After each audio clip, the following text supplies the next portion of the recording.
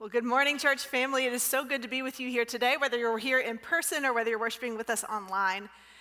Today, we are wrapping up a sermon series from the book of Philippians that we've been calling Joyride. We're looking at the surprising places that joy bubbles up in the Christian life. So far, we have discovered joy in partnership, joy in humility, joy in new priorities, and joy in prayer. Today, we're going to discover what it means to have joyful contentment. Now, how many of you have played the game of Monopoly before?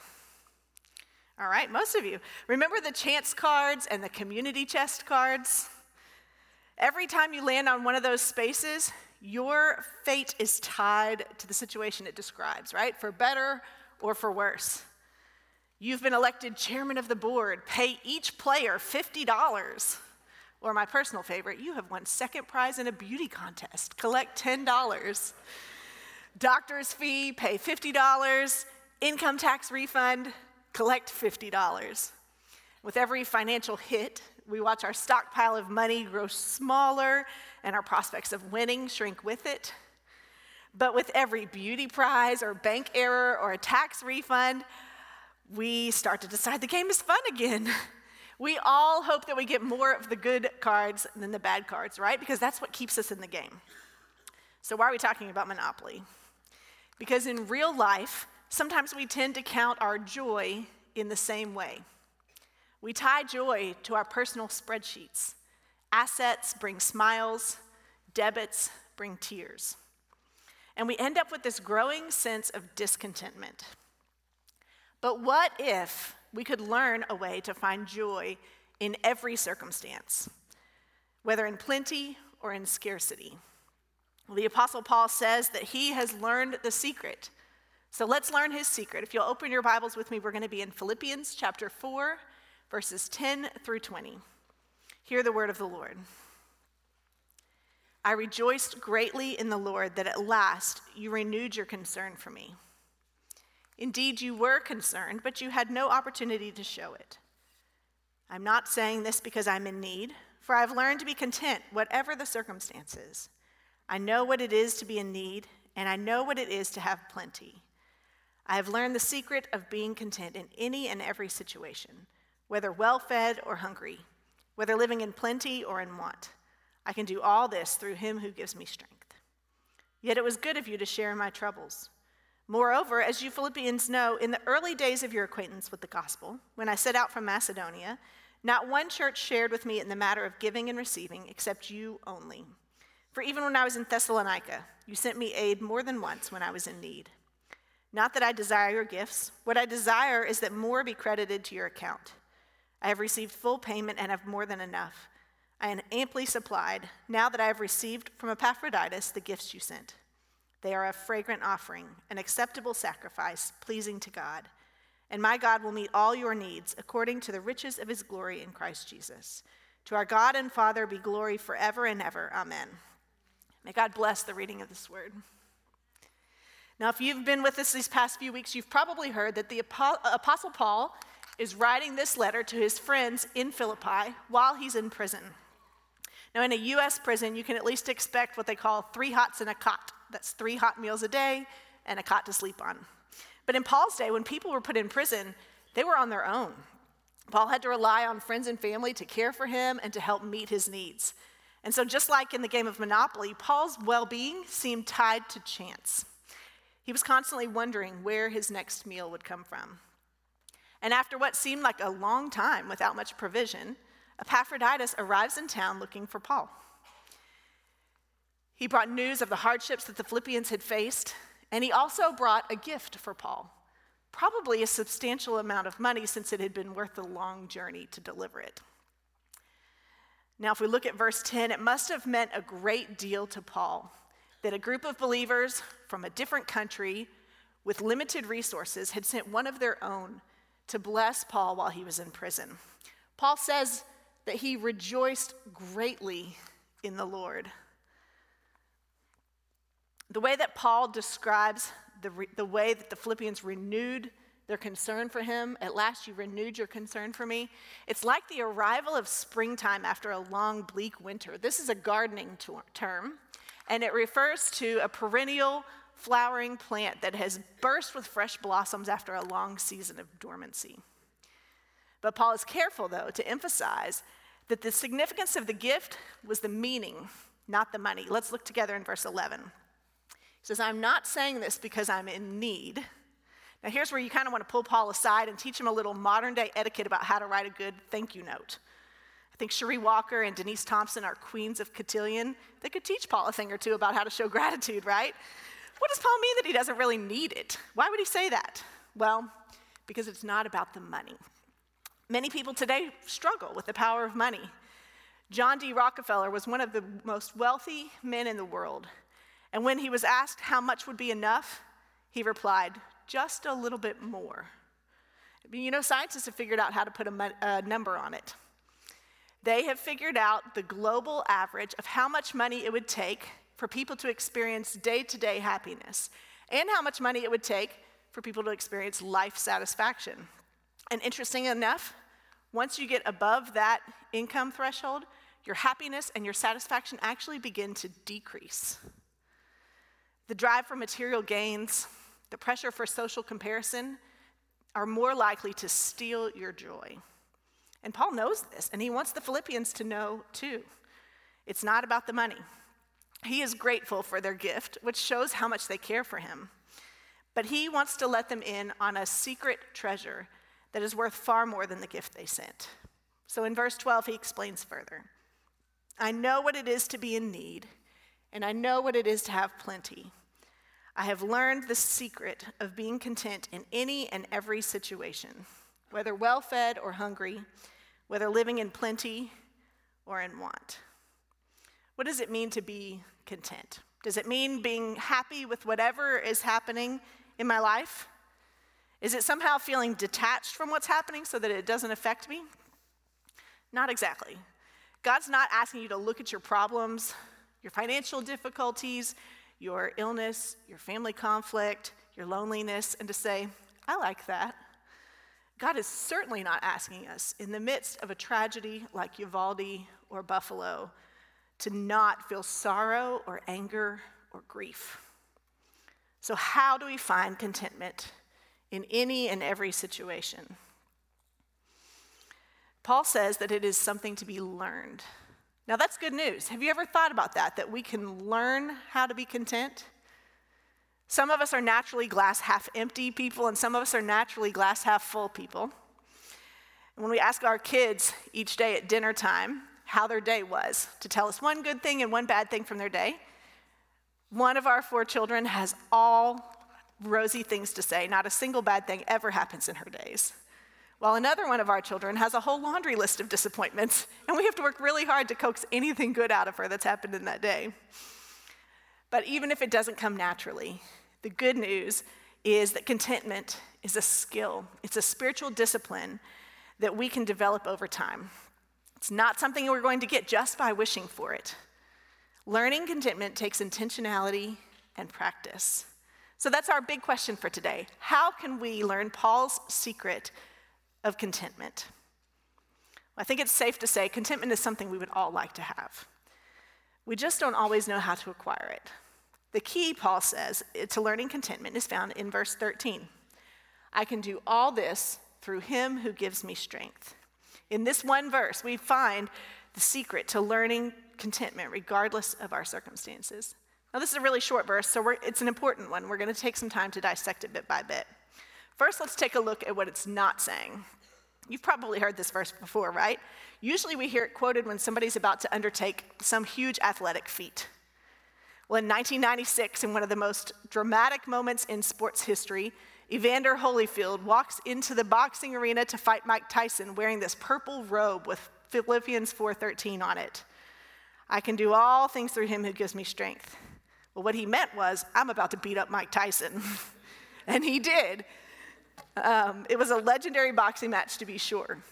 And later, he would go on to wear Philippians 4:13 on his boxing shorts, on his boxing gloves.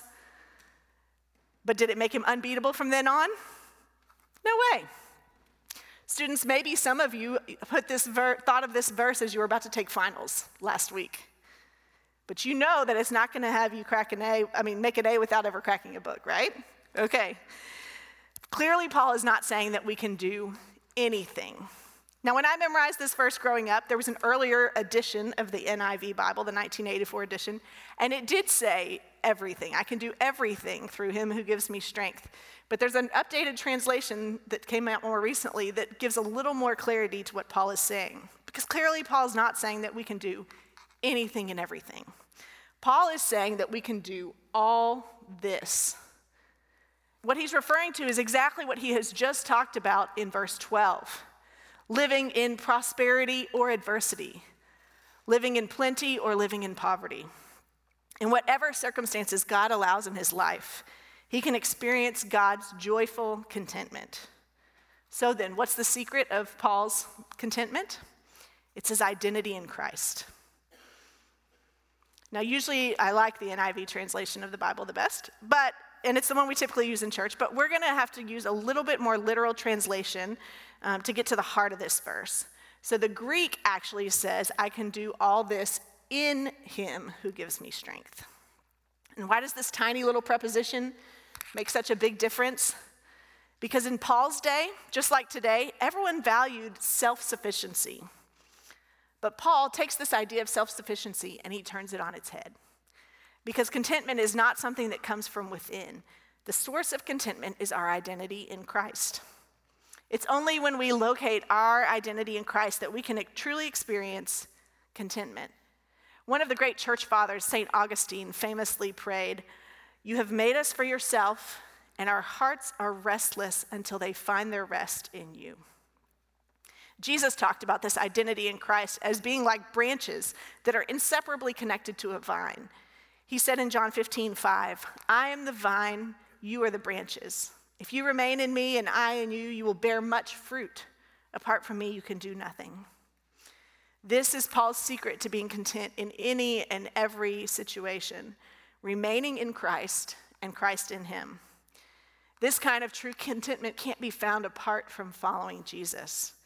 As we remain in Christ through situations of want, we learn patience and trust. And as we remain in Christ through situations of plenty, we learn humility and dependence, as well as the joy of being generous.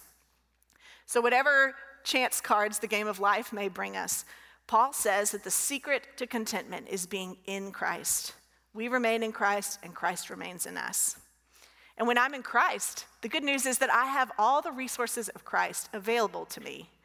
Paul says in verse 13 that one of those resources is strength.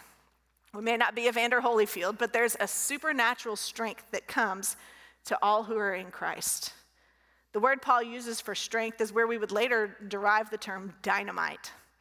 As we learn to live in Christ, he's building up our spiritual muscle bit by bit. This power doesn't come from us, but from Christ. And when the need arises, Christ's powerful strength is available to us, ready for use. Paul faced more than his share of hardships. In the game of Monopoly, he drew way more bad chance cards than good ones. And yet, through it all, he can say, I can do all this in him who gives me strength. Now, I know some of you have faced difficulties in your life that have the power to rock you to the core. A job loss and the loss of the financial stability that comes with it. Or hearing those 3 dreaded words from a doctor, you have cancer. Or the seemingly unbearable pain of losing a child. And there's no way that we have the strength to make it through that on our own. As we remain in Christ and Christ remains in us, he fills us with strength to face whatever circumstances life may bring. In any and every situation, we can learn the secret of being content because Jesus is able when we are not. Now, sometimes our lack of contentment may come not from a lack of strength, but from a lack of supply. We simply don't have the resources needed to face the chance cards we were dealt, and so we find it hard to be content. And for this, we're going to skip ahead to verse 19. I promise that we'll come back and cover the rest later. This is another verse that I would guess that you've heard before, and maybe even committed to memory. Verse 19 says, "And my God will meet all your needs according to the riches of his glory in Christ Jesus." Now, coming from Paul, who was unable to provide for his own needs while in prison, This is a statement he can say with confidence based on his own experiences. God has sustained Paul in prison when he was unable to provide for his own needs. And he can assure the Philippians that God will meet their needs as well. And the good news is that God doesn't meet our needs simply according to the size of our need. Why stop there? God's resources are not limited to the size of our needs. God will supply all our needs according to the riches of his glory. Well, once again, the key to it all is found in the ending here of this verse, in Christ Jesus. In Jesus, we can enjoy all the benefits and the blessings of God. But the greatest blessing, the sum of all blessings, is Jesus himself. I like how one Irish scholar, Alec Motcher, put it. He says that Jesus is not a channel along which blessings flow, but a place in which they are deposited. When we learn to live in Christ, we discover all the riches of God are revealed to us in Jesus. God supplies all our needs when we find that Jesus is enough. Remember that song we've sung in worship by Chris Tomlin? The chorus says, "All of you is more than enough for all of me. For every thirst and every need, you satisfy me with your love, and all I have in you is more than enough." So we have these incredible resources available to us when we place our identity in Christ. We have the strength of our Almighty God, who Scripture says is able to do immeasurably more than all we ask or imagine, according to his power that is at work within us. And we have the supply of God's riches, who Scripture says is able to bless you abundantly, so that in all times, having all that you need, you will abound in every good work. But when we find our identity in Christ, which is the secret to living in contentment, we discover that it comes with a bonus. It's kind of a buy one, get one special. When we live our lives in Christ, we also become part of the body of Christ. In fact, I would go so far as to say that the body of Christ is one of the primary ways that God chooses to meet our needs, whether financial or otherwise. This is why it's so important for us to be together, to be in relationship with one another. I think we've learned some of what it means to be the body of Christ through the difficulties of the pandemic. How grateful we've been for the technology that has allowed us to stay connected and to stay spiritually focused online through Grow Groups. And I know that some of you who have moved away from Dallas and have yet to find another church, or who are physically unable to worship with us here in person, this has been a godsend. At the same time, sometimes disruptions like the pandemic can knock us out of healthy rhythms like gathering in person. And having done both, worshiping online and in person, there's something incredibly valuable about worshiping together in person, about laying hands on one another in prayer, about hugging one another in the lobby. And we want you to know that we are praying for a time when more and more of you can join us in person. We're not meant to do life in Christ on our own. Each of you, as you follow Jesus, does not function independently of one another, of every other follower of Jesus. Paul tells us in Romans 12:5, "So in Christ, we, though many, form one body, and each member belongs to all the others." Now, what does it mean to belong to one another in Christ? When John preached several weeks ago from Philippians chapter 1, he taught us the Greek word koinonia. Remember that? He said it's a deep and abiding partnership or communion. It implies commitment and even sacrifice based on what people share in common. There's a mutual love that overflows in partnership, where we value one another and help one another freely and joyfully.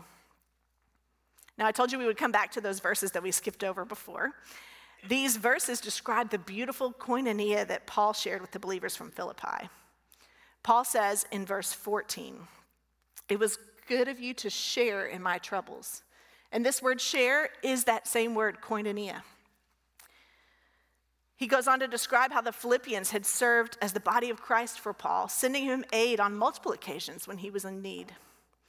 And when we're in Christ, we share this same type of fellowship and partnership with our brothers and sisters in Christ. See, as we participate in the body of Christ, we have an opportunity to bless one another through giving to one another and serving one another generously.